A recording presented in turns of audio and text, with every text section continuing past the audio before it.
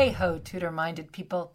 I'm Gage. I'm Jessica. We're Tudor Time Machine, and this is episode 49 of our podcast. Thank you so much for listening. And if this is your first time finding us in the Podsphere, it is best to start at episode 1. This is a story project, and it goes in order, and we do not want you to miss any twists and turns of our tale. We're so excited to see where all our thousands of listeners come from. It's from all over the world. It's incredible. We've had such a great time researching and imagining this project and sharing it with everyone. And if you are enjoying it, please support us and buy some Tudor Time Machine swag. Go to our Tudor Time Machine Facebook page, hit the Shop Now button, and you'll see all these wonderful items that we have for sale. You can get a Do You Tudor tee or a Tudor Time Machine logo sweatshirt, and you'll be supporting the podcast at the same time, and we really appreciate it. We thank you in advance. So as you remember, in our last episode, we saw Rutland's attempt to be with his true love go so wrong. So wrong. But now we're taking our Tudor Time Machine back to 1532. After the reading, we'll have fun discussing the history beyond our tale and making connections between then and now.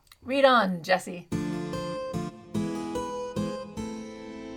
Chapter 49, 1532. Quarrendon House, the home of Margaret and Antony Lee, in which Anne Boleyn lays bare a dangerous future. Antony was so doting as he led Margaret to a comfortable seat. To be home and resting, a fine thing. Margaret had only returned from France and the endless journey to London but a week. Antony was kissing her hand, and he called to their unborn son, assuring that the Lady Anne Boleyn's visit would please the babe.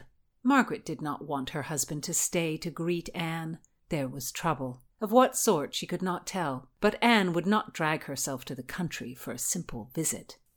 Antony all but danced on the Lady Anne's arrival. He wished to hear tales of life at court. Margaret wished Anne and her husband would walk out through the garden and leave her. Their ceaseless need to include her in their prattle obliged her to listen. Anne managed to send Antony on an errand, and as soon as he was out, she whispered at Margaret, "I think I am with child." "Anne, what joy!" Margaret moved chairs to sit by her friend, putting her arm around Anne's waist and kissing her cheek. "Oh, how perfect! Our children will be great friends together. Have you told the king? He will be happy. Oh, Anne, how well things turn for you." Anne's face was bowed a bit. "Why do you not smile? Are you fearful for the baby? What presses on you?" "Margaret, I have not lain with the king." The shock of it knocked the wind out of Margaret. She wanted to cuff Anne, who paced before her, hands on her hips. And then she felt the tears in her eyes. "Dear God, Anne, Anne, what have you done?" "I wanted to be happy. I wanted someone I chose." "Anne, oh, Anne, how could you give in to such desire? You must leave. We must send you away, back to France." Margaret stood to stop her pacing. "Anne, what do you say?" Margaret, if I tell you, will you still be my dearest friend? It is something that will make you terribly angry." Anne's baby was her brother's. Margaret knew it, and she raised her hands and shoved Anne as hard as she could. Anne fell onto the bench. "Forgive me, oh, Margaret, forgive me." "Get out, you vain whore. I cannot stand you. How could you do this? You will both be dead. My God, you are a wanton beast. I curse you." Anne got to her feet, holding her hands up in self-defense. Dare you, on that night in Calais, the night the king angered you?" Margaret demanded. Anne nodded. Margaret had never seen Anne so cowed. "Do you ladies wish a walk about the garden?" her husband called from the door. "Dear heart," said Margaret, "the Lady Anne and I have much to discuss." He shut the door with a nod. "Flee, Anne." "The French court will not take me. Where will I go? To be a beggar in the street? And Henry will haunt me." "Then you should not have taken my brother to your bed." "Margaret, oh, Margaret, I love him well, and I cannot regret that we were together many nights before we reached London." "Spare me the love-law." "Margaret, in the past, all those times I was with Thomas, I never conceived. I did not think it would happen." "Oh, how absurd! Are you not a woman? Is he not a man? How could you be so reckless? How far past are you?" "Once missed." "Oh, God, that you would fall off your horse, that this would end." Anne began to pace again. Anne, may God forgive me, but it is not too late. You urge a visit to the midwife in Smithfields. There are ways. Potions and pricks and crushing the womb? Anne, I do not know, but I have heard. I have also heard that often it does not work, and the woman is the worse for it. I am afraid to die that way. Margaret rubbed her hands. Anne, how could you have been so rash, and to carry on and on when Henry is bent on having you as queen? I care not. I care no longer. Henry is a fool, a childish, spoiled tyrant, a vain and tempestuous braggart, a lout. What righteous words for one who has no claim to them. Henry is your brother's lesser in every way. I fooled myself to think otherwise. I hate Henry's desperation, his drooling desire, his violent temper. I think that I shall tell Henry. Tell him I love your brother. That is the most foolish suggestion I have ever heard. You cannot mean it. It is out of the question. The king will kill you both before blinking. The thought of his rage scares me. Anne, he spent years to be rid of Queen Catherine for you. You would glide up to him with this news and expect him to be mild? He will kill you where you stand as you utter the words, and more, he will kill Thomas. What a rational universe were it free from love. Dear God, what to do? There is only one thing, Anne. Listen to me. You must lie with Henry. Nay, I do not want to. I only want your brother. Well, you will die instead, and take my brother with you. Stop, Margaret. Even if I lie with the king, he will know it was not his. How? Henry and Thomas are men similar in colour and stature. She saw Anne consider, and then a curled lip of disgust crossed Anne's face. It is your own fault, barked Margaret, but you must do it. You will not lead my brother to slaughter. Indeed, lie with the king, moan a bit, think of my brother, or the beauty of Adonis, I care not. Do not make a face, Anne. Tonight, as soon as possible, have done with it. This is my thinking. Put a little chicken blood on the sheets. Henry will be too proud to ever question your honesty. Anne rubbed her temples, wincing at the thought. Henry would fall for such a ruse. And a few weeks hence, announce you are with child. Margaret, I have sent Henry away from my bed even as he moaned and poured. I have resisted gifts, titles. I have locked the door for 7 long years. What will I tell him? That you must give in. He will not question your change of heart. He will congratulate himself, and he will crow at your being with child so quickly, and never doubt that the babe is his. And if Thomas's child will be a Tudor? So be it. It will not be the first time a commoner has become royalty. Bed the king, pass the child off. Henry will thrill to think himself so potent. He will never doubt, but only hurry a marriage. What choice is before me? You know I could not bring your brother harm. Oh, I have never been unfaithful to the king. He was neither my lover nor my husband.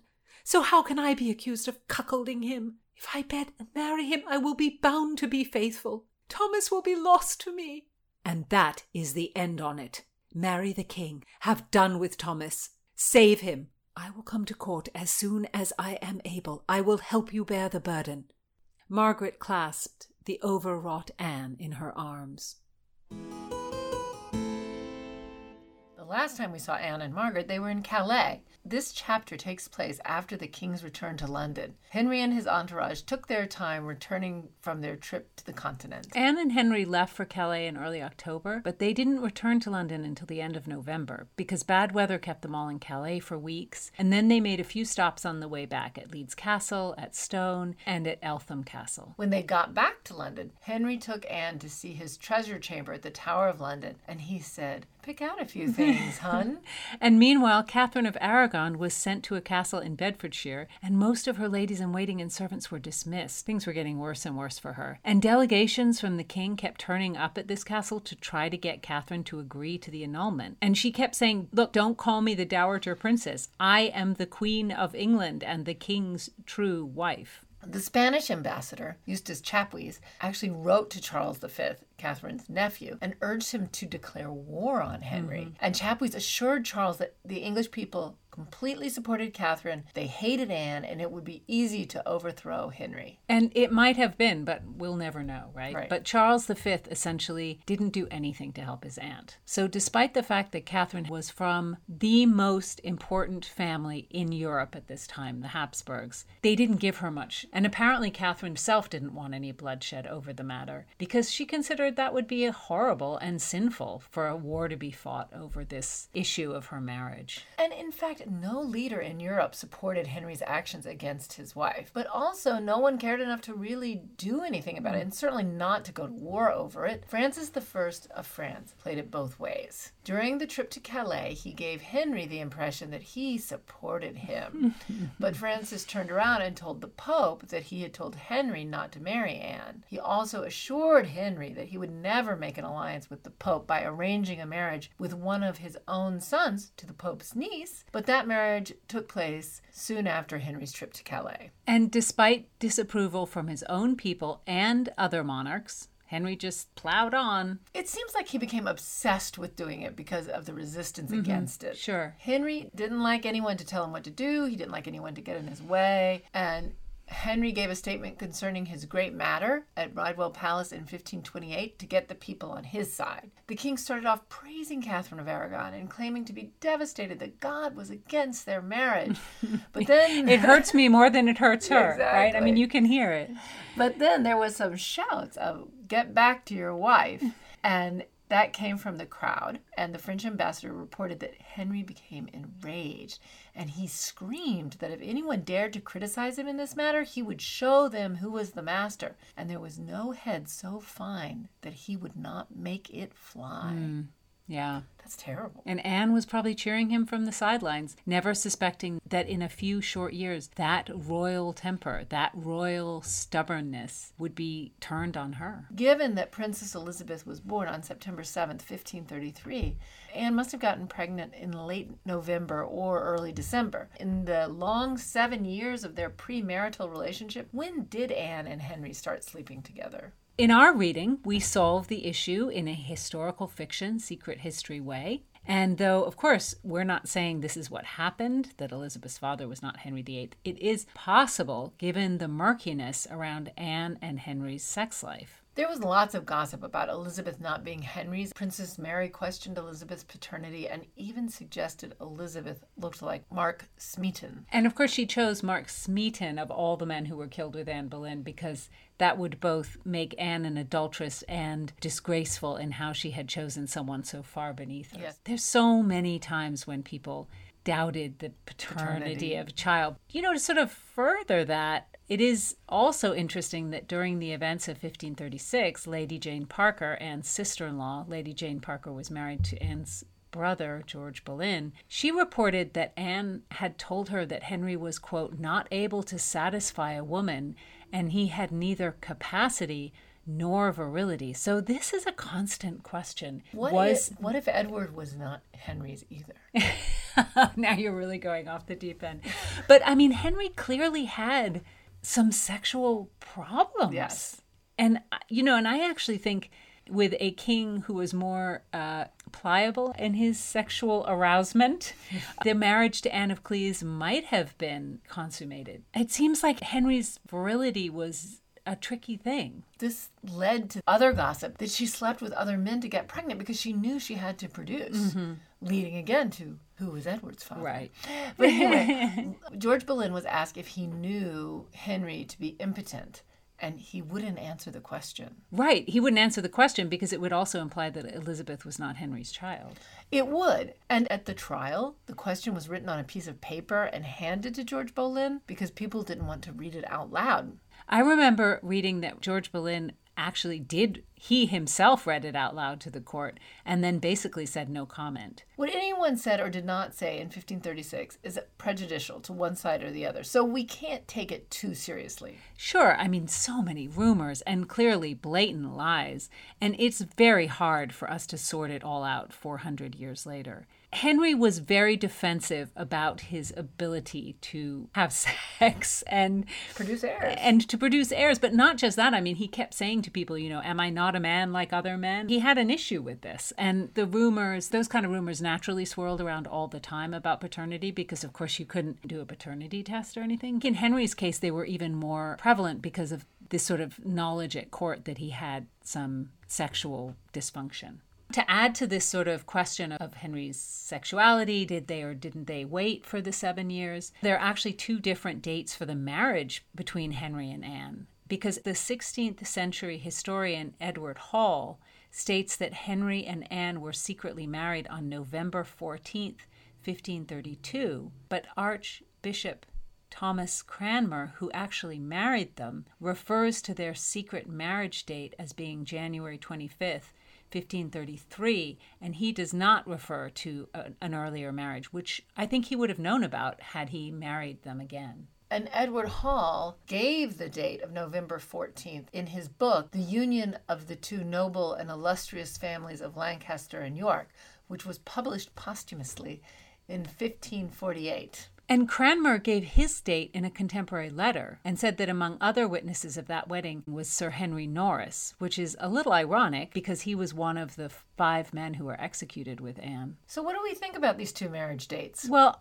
I don't think Anne and Henry had 2 secret wedding ceremonies. That seems very unlikely. What would be the point? To me, the January date makes sense, and by that time Anne was pregnant, so Henry had a very pressing reason to push a marriage then. And the secret of this secret wedding was not really a secret at court because apparently Anne and Henry dropped a lot of hints that they had been married. And there's a story that Anne told our own Sir Thomas Wyatt that she had a hankering for apples and that the king had told her that she must be pregnant. I don't know, November 14th on the way back from Calais? It just seems sort of random to me. And then why have a second ceremony in January? In January, it wasn't as if Henry's annulment from Catherine was suddenly accepted by the Pope and they could have an official marriage or anything like that. It doesn't seem to make sense for them to have 2 marriages that were sort of similar. At that time in 1530, that November wedding was only a rumor, one that Edward Hall stated as a fact when he wrote his History of the Tudors in the 1540s. I'm not saying that he falsified the date, but he went with a rumor because a marriage date in November between Henry and Anne would better fit the narrative that Anne and Henry were married when Elizabeth was conceived, and that Anne waited to have sex with the king. And that was better for how people would perceive the situation and also her legitimacy. Right, because by 1548, Henry VIII and Anne Boleyn were both dead, and the surviving children were Edward, who had just taken the throne, Mary, and Elizabeth. And also, Edward Hall was writing for an audience in 1548 that was leaning towards Protestantism. And I'm not saying he falsified a date, but he took the date that fit the narrative he wanted to present. Yes. He didn't want to risk delegitimizing a living princess. The question is, I guess, though, did they wait until they were married anyway? Because they were courting or going through all this crazy for 7 years. And by all contemporary accounts, Henry did not take a mistress during that time. So would the King of England really go without sex for 7 years? And for that matter, would Anne? No, I mean, of course, historians focus on Henry's unlikely celibacy, somehow assuming that Anne, a young woman of a certain character, obviously very, I don't want to say sexual because that sounds like I'm judging her, but sort of very out there, that she would have been fine going without sex for all that time. And as far as we know, she did not have sexual dysfunction. No, as far as we know, she did not. To that point, the Spanish ambassador reported a big fight between Henry and Anne in 1529, where supposedly she told the king, "I have been waiting long. In the meanwhile, have contracted some advantageous marriage, out of which I might have had issue, which is the greatest consolation in this world. But alas, farewell to my time and youth spent to no purpose at all." Anne had a point. She wasn't getting any younger either. Apparently she wanted children. Of course she did, because at that time, that was what women were supposed to achieve. Antonia Fraser suggests that Anne and Henry were having sex, but practicing coitus interruptus. For 7 years, and she never accidentally got pregnant? It seems impossible, but considering Henry... Also, didn't the church at that time actually prohibit any sexual practices that inhibited procreation? Henry thought God was punishing him for marrying his brother's wife because it said you shouldn't do that in Leviticus, wouldn't he worry that God would kill him for, quote, emitting his seed? I mean, isn't that what happened to Onan in Genesis? Didn't God smote him for such a thing? Well, I think Henry VIII was pretty consistent in his religious convictions, and definitely that's how he made his choices. Oh, dear. Henry believed what suited him at the moment, like all of us. No, I know. And of course, this is not an issue that only we think about historically looking back, because the sex life of a king was a national issue because of getting children and who was in favor and all these other things. At the time, of course, there was gossip that Henry and Anne had had secret children that were hurried away from court never to return. That is so unlikely. For one thing, because, as you say, it would be impossible for Anne to hide multiple pregnancies. There were so many eyes on her. And hostile eyes. Some of them were hostile eyes. Yes. Yeah. And also, Henry would have legitimized them in a second after his marriage to Anne.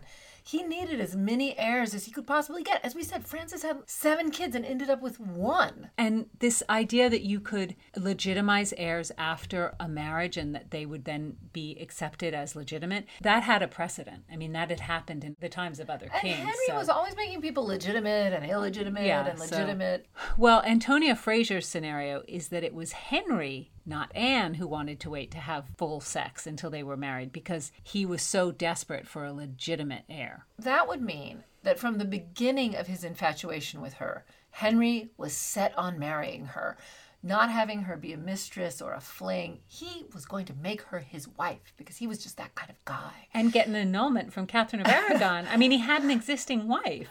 I just don't think in 1526 or 1527, he was remotely planning forward in that way. I mean, Henry was absolutely not a planner. No. He was not projecting himself into the future and being like, oh, Anne, she's the good queen for England. Right, that's what I need. Yeah. His letters don't seem to indicate that. But it's such a bummer that we don't have Anne's letters to him. We just have his letters to her. Who knows what was in Anne's letters? She just had to be so much more careful. Her situation was so complicated with a living queen. Was she going to hold out on Henry a little bit? Was she going to be careful about what she said in letters that could be used against her? I think people just assumed that there was an equality of communication between these two people, but the power structure would have made that pretty much impossible. Impossible. So whatever Anne wrote, we still wouldn't really know. Henry was free to say whatever he liked. And in fact, we have a letter from Henry, and it was written in 1527, and he's quite eloquent. Open and clear. Yeah. And he writes, in turning over in my mind the contents of your last letters, I have put myself into great agony, not knowing how to interpret them, whether to my disadvantage, as you show in some places, or to my advantage, as I understand them in others. There you go. He's even saying, I don't know what your mean. feelings are. She's being very careful. He goes on to say, beseeching you earnestly to let me know expressly your whole mind as to the love between us two.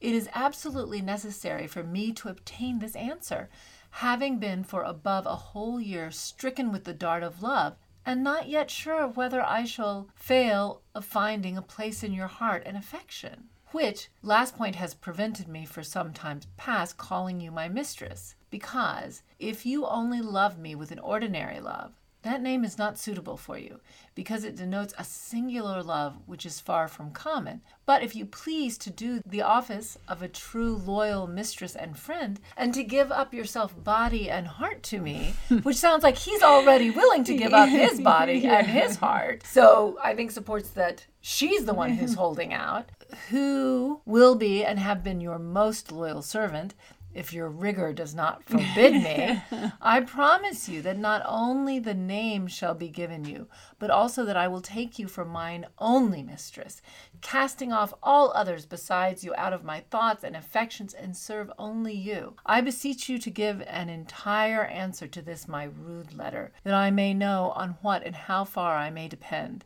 And if it does not please you to answer me in writing, appoint some place where I may have it by word of mouth, and I will go thither with all my heart. No more, for fear of tiring you. Written by the hand of him who would willingly remain yours, H.R. So, one, it's clear he is asking her to be his mistress. There's no talk of marriage yet.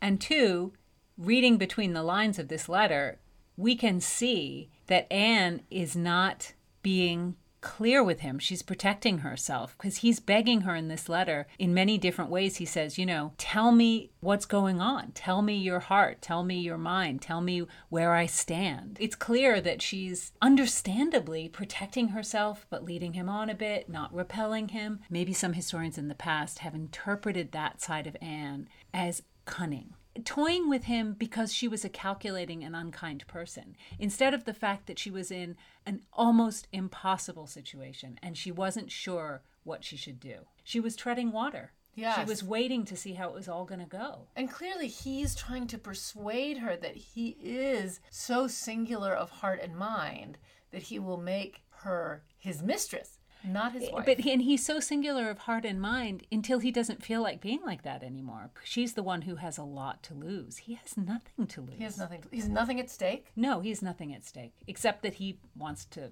have sex with her, which is fine. It really burned in his heart. He wanted that. But in terms of the repercussions of that, he has nothing at stake. He makes a point of saying that he has been in love with her for a whole year, implying that she has been keeping him at a distance all that time. I don't think we can judge anything about Anne's feelings about Henry, because for ordinary people to just say, hey, I'm just not that into you, that is hard in the most average situation. But we have no idea. Maybe she thought it was exciting, but she was like, I gotta watch out. Myself. Yeah. We don't know. No, I think it's much harder to judge whether Anne was really in love with Henry. Clearly, from this letter, he really wants her, and he really believes at that moment that he's in love with her. Of course, the romanticized version is that theirs was a great, sexy, passionate love that consumed them both. A la TV shows like the Tudors version. Exactly, but we don't have Anne's side of the events. And given the time period and her position as such a subordinate to the king, it's absolutely impossible, unless we could go back in time and interview her, to know what she really felt. Personally, I sense that her restraint, her calculation, and I don't mean that in a bad way, I understand why she had to be calculated, they indicate to me that she was not swept off her feet, not passionately in love with Henry. Because if she had been, I think she would have accepted his offer to make her his mistress. She would have accepted his love immediately. She would have been as borne away as him. And he's saying, it's okay to give yourself to me. I will catch you. And she would have been like, okay, I'm going to jump. Because people who are passionately in love don't usually play the long game. No. Do you know what I mean? When Mary was in love with Charles Brandon, they knew it would piss off Henry. But they did it anyway. And Mary, Queen of Scots, knew it would piss off Elizabeth to marry Darnley, but she was madly in love with him, and she did it anyway, and then she lived to regret it. Yeah. But Anne is not jumping, even though this man who has all the power and all the money and all the riches is saying, if you jump into my arms, I will catch you and you'll get stuff out of it. I don't get the sense that she's burning with the kind of love or lust or desire that he's burning with. As a woman at court, if Henry turned his eye on you, it would be impossible to reject him. Sure. I mean, the only choice was to leave court entirely or to go along with it. I can't imagine that someone of Anne's sophistication didn't see through Henry to a certain extent, didn't see that he was not the kind of person he projected himself being, that he was not a true Renaissance man of letters, a true warrior, an athletic giant, a wise statesman. Henry's father was a warrior. As far as I know, Henry didn't have some great skill on the battlefield. I'm sure he was a good musician, but we've shared with you guys some of his songs and they're pretty bad.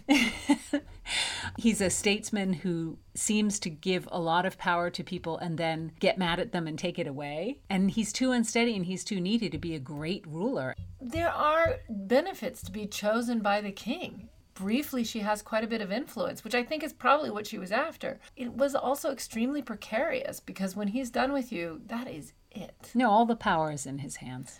And I am so sure Anne saw that. Henry liked a feisty mistress, but he did not like a feisty wife. The chase was compelling, but once he got Anne, he wanted her subdued and compliant, which in fact she never was. She was the same person. And after they were married, he also turned around and complained of her sexuality. He told the Spanish ambassador that he discovered after their marriage that she, quote, had been corrupted in France, which, again, if we take that as a true statement, he's implying that he had not had sex with her before marriage. Let us know on our Tudor Time Machine Facebook page or on Tudor Time Machine Twitter. Do you think Anne was in love with Henry or not? And do you think she might have had a friend like Lady Margaret who would have helped her? Or do you think her friends would have turned her in? So you'll have to write us like a little essay. A lot of things. And do you think she was pregnant when she married him or not? Because we do know that Anne and Henry were married, and Anne gave birth to Elizabeth, but we will never know exactly how it all happened. And we're not conspiracy theorists. Not at all. But situations are never simple. With power and a man like Henry, absolutely not. And next episode, we'll see how Constance is bearing up in prison. So join us next time for more Times Riddle and more Tudor-minded talk.